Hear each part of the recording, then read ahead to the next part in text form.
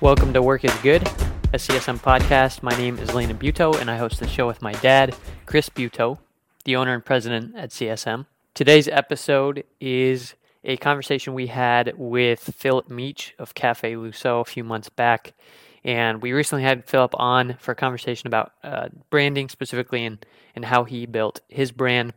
And so you may have gotten a little bit of his story there. But this one is just, we get to focus on what he loves about his work and a deeper dive into his story over there at Cafe Lusso. And it's really, really enjoyable conversation for us and hope it'll be valuable for you as well. So please enjoy this episode. Well, today I have the pleasure of being with my old friend, Philip Meech. We've been friends for a very long time. I think we first met in church. Yeah. Met at EEF. And eventually both established businesses in the wonderful town of Redmond. Ours was on Cleveland Street, hence the name, Cleveland Street Mortgage.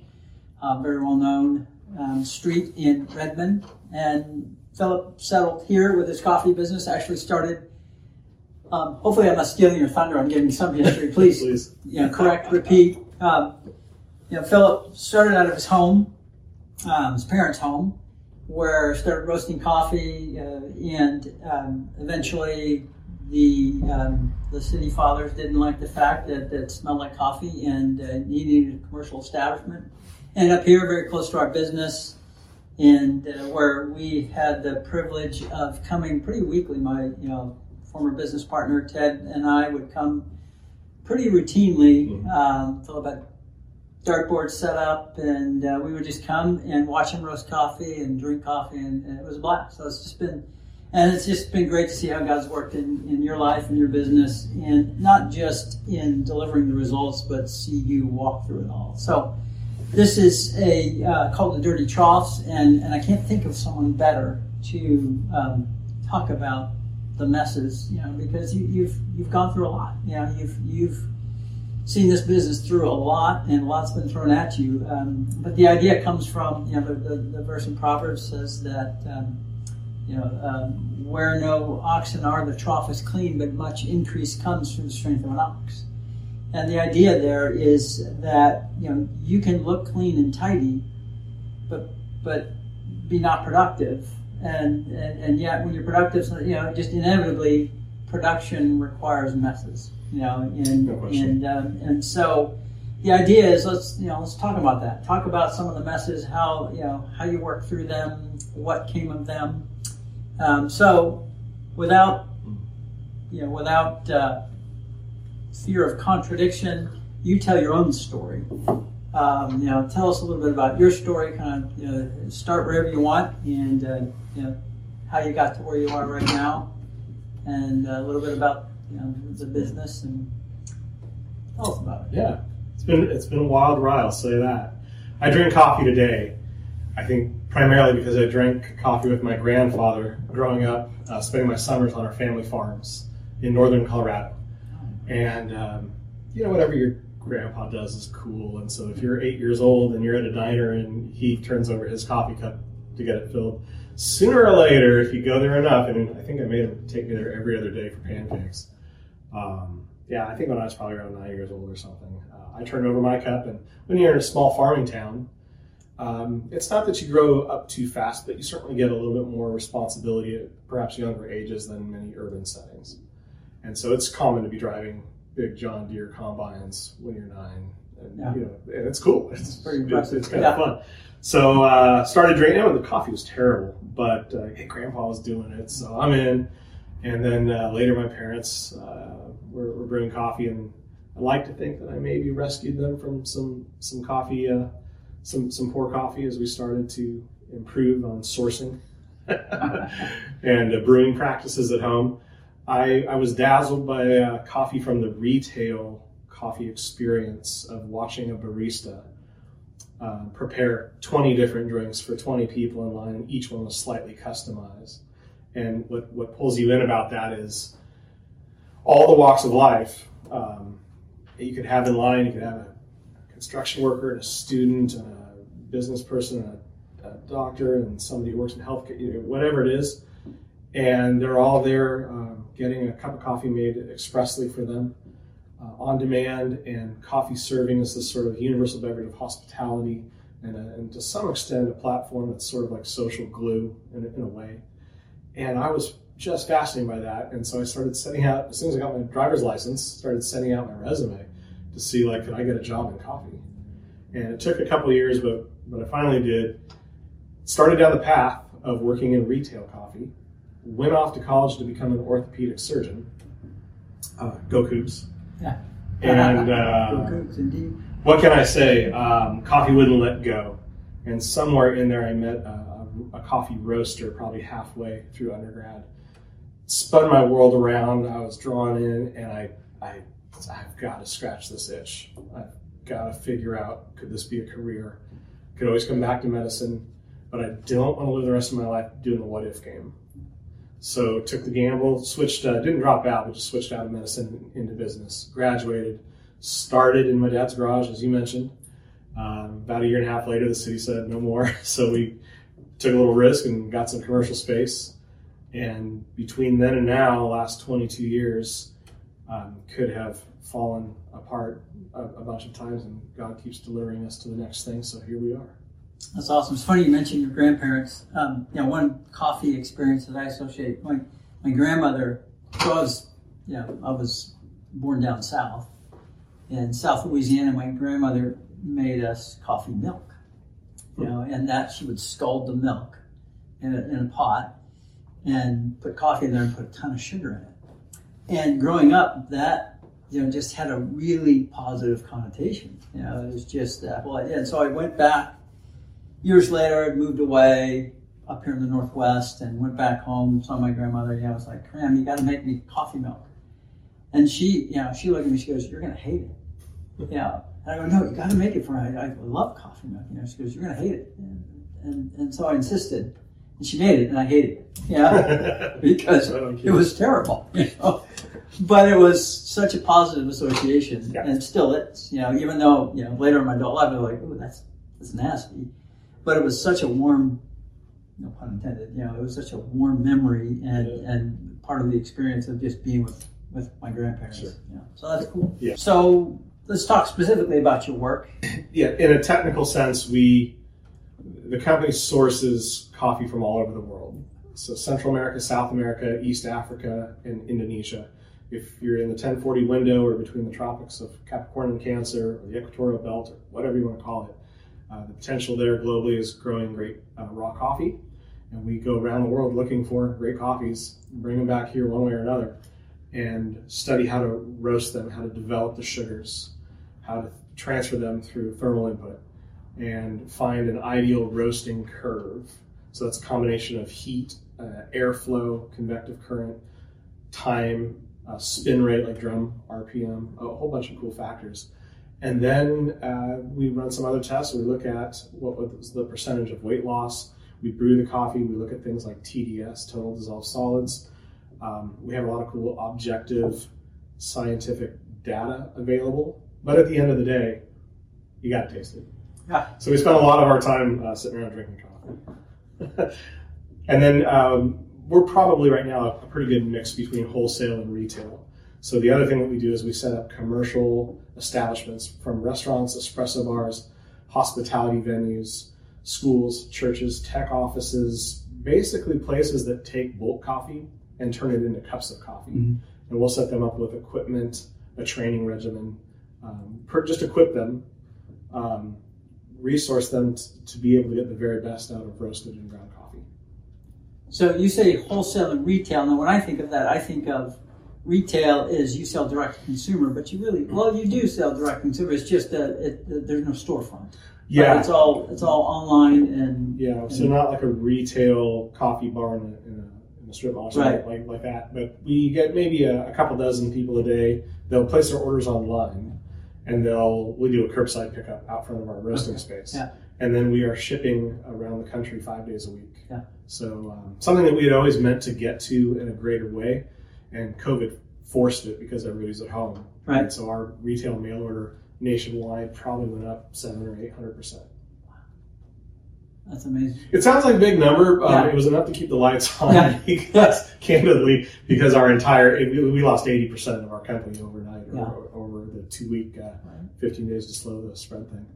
So credit to the team. They figured out how to advertise and find people around the country that were looking for what we made at the home level, residence level, and then figure out how to make an easy interface and deliver to them faster than other online establishments. So how would you say your balance of wholesale versus retail shifted pre-COVID, post-COVID? I think pre-COVID we were around 85-90% wholesale. COVID, it was almost a total flip-flop. We were probably a good 80% or more retail, at least for some stretch of time there.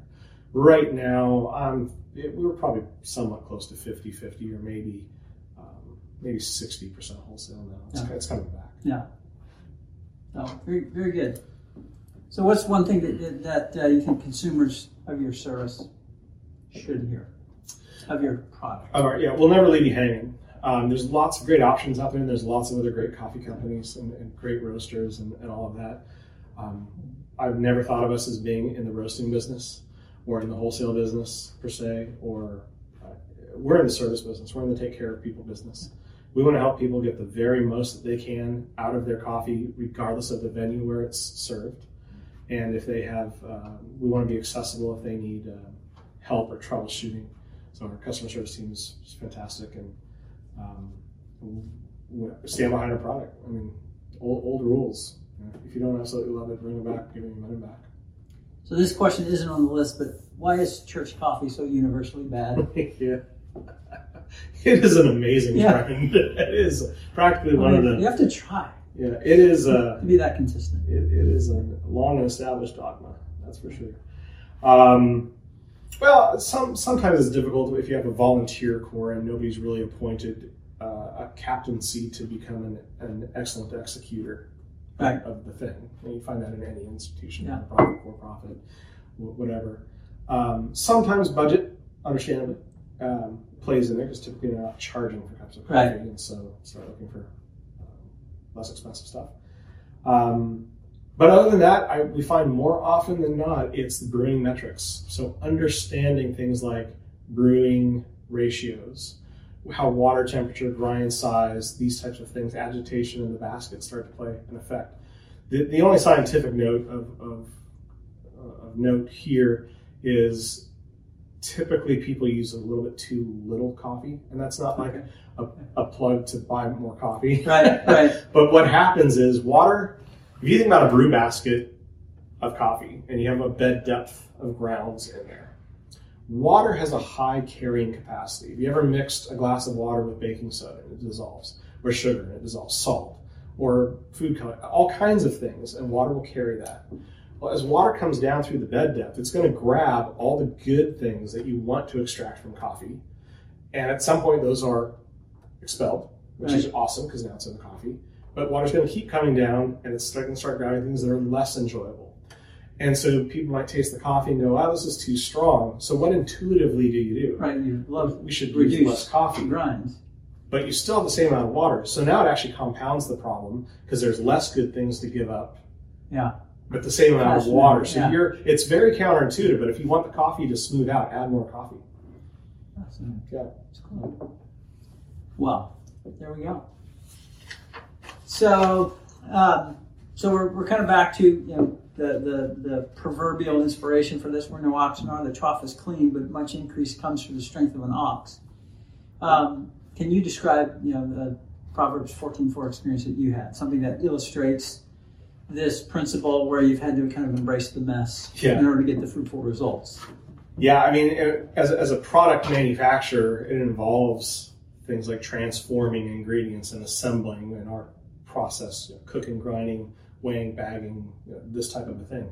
The old rules haven't changed there, though. You reap what you sow, shovels have to go into the ground, or however you want to think about it. It doesn't happen on its own. And when you are a small company with no investors and just kind of figuring stuff out early on, you kind of you need to do what you have to do to get it done. That might mean long hours, or it might mean, it could take the form of any sort of hard work. So one example is here in the Northwest, 18 years ago, we were roasting coffee for a very large, well-established chain. We're the only producer in the Northwest. Sounds dreamy, right? Well, we had a very small roaster, and the margins were very small because it was high volume. And high volume and small margin on small production equipment isn't the best recipe in the blender. So, but on the other hand, it paid the rent and the light bill and probably half of the heating bill. So we were able to hang out and keep going. It did mean 12-hour shifts. Yeah. And that was 18 years ago. I was a little younger, so I didn't really mind it too much. But it was a constant 12 hours. It wasn't every day, to be fair. It was just, some number of production days a month. But it's what we had to do. And that was a harvest in its season. Yeah. And there was no way we were going to get by with everything looking neat and tidy and no green coffee on the floor and no dust in the air and, that kind of a thing. Cool. That's great.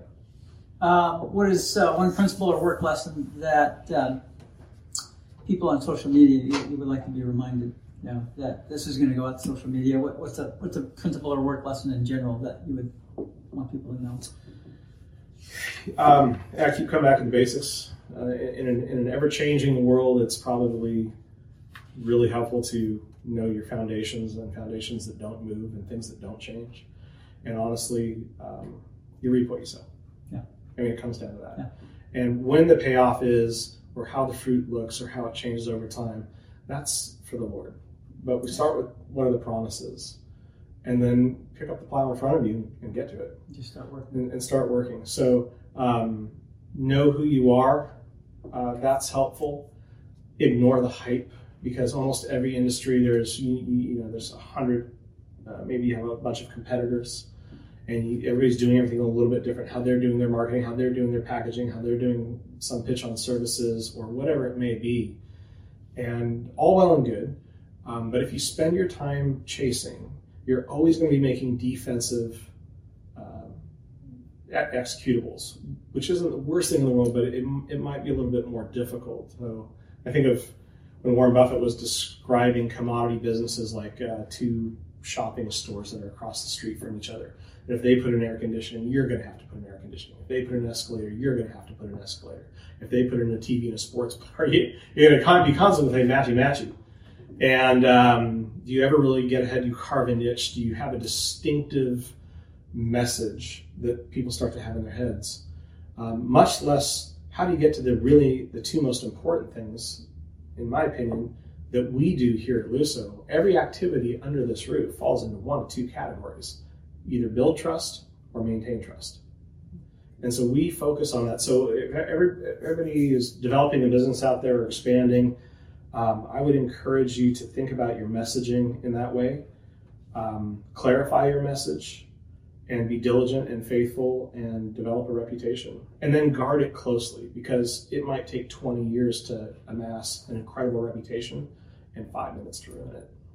Yeah, I like to think of, like in my business, I'm a helper before I'm a harvester, and just the idea of, and that's true in a raw chronological sense, right?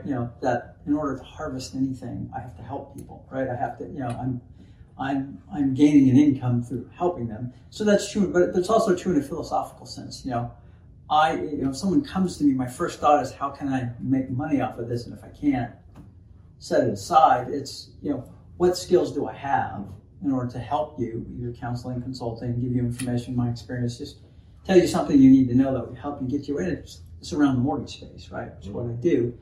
But I don't ever want to kind of approach it as like, where's the dollar coming from? And that's how I'm focused. I really want to be a helper. And that's kind of around your idea of, building trust, maintaining that trust, is you do start to build trust with people because they perceive that.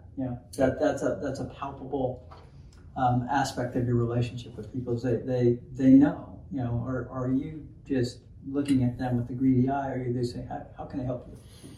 How can I help you? And I definitely see that in your work. Yeah, I mean, my own wrap-up note on that is the importance of branding. And the one thing that I haven't heard in too many circles, I would just encourage anybody to evaluate in their own business, whether you're a solo operator or building a company or whatever, is to ask and have a satisfactory answer to the question, what is a brand? And here at Luso, we think of a brand as the promise of an experience. And what keeps people coming back, and their loyalty is really wrapped around the trust. Right. But I wish every business would ask that themselves a little bit more. What is a brand? A brand's a promise of an experience. Are you building and maintaining the trust that safeguards that? That's great. It's a great way to frame that. Well, I didn't come up with that, by the way. Yeah, well, I'm not creative enough. But I like that. Yeah, you just shared it with me. So, what is one unique thing you do on a regular basis that helps you excel in your work? Pray. Yeah. Love that answer. I mean, I think, again, some of the old adages, I'm just dating myself here a little bit. I think try not to ask other people to do things that you wouldn't be willing to do yourself. Even your job has certain things you should do and probably shouldn't be spending your time on, so there's that. But when it comes down to it, you're willing to do any other task. If it comes down to it, then you need to pitch in somewhere. So showing for the ball and showing your teammates loyalty. Yeah. That's great. But other than that, pray. A lot. Yeah, no, I love that. Really, sincerely.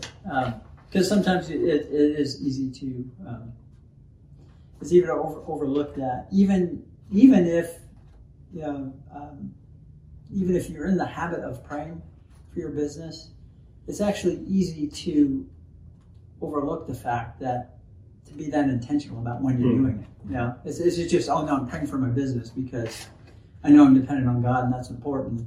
But actually to think about that sort of first, foremost in your mind as you're executing on every little aspect of it, I think that's what's and I'm understanding better now. And pray for your people. Yeah. Those are image bearers that are working alongside you, or whatever capacity as colleagues or as employees, or whether they're vendors or customers or whoever it may be, and take the time to. People will know if you care about them or not, and taking the time to ask questions for their input on any number of things because you sincerely want to know, not because you're checking a box. Right. And listen, and really listen without an agenda. I mean, listen because you want to connect and because you want to hear. And they may have a whiz-bang great idea. This place is around here because the team has come up with great ideas. This is not me. Yeah. I mostly try to stay out of their way. Yeah. Thanks for listening to Work is Good. If you enjoyed it, share it, leave a review, and listen next week.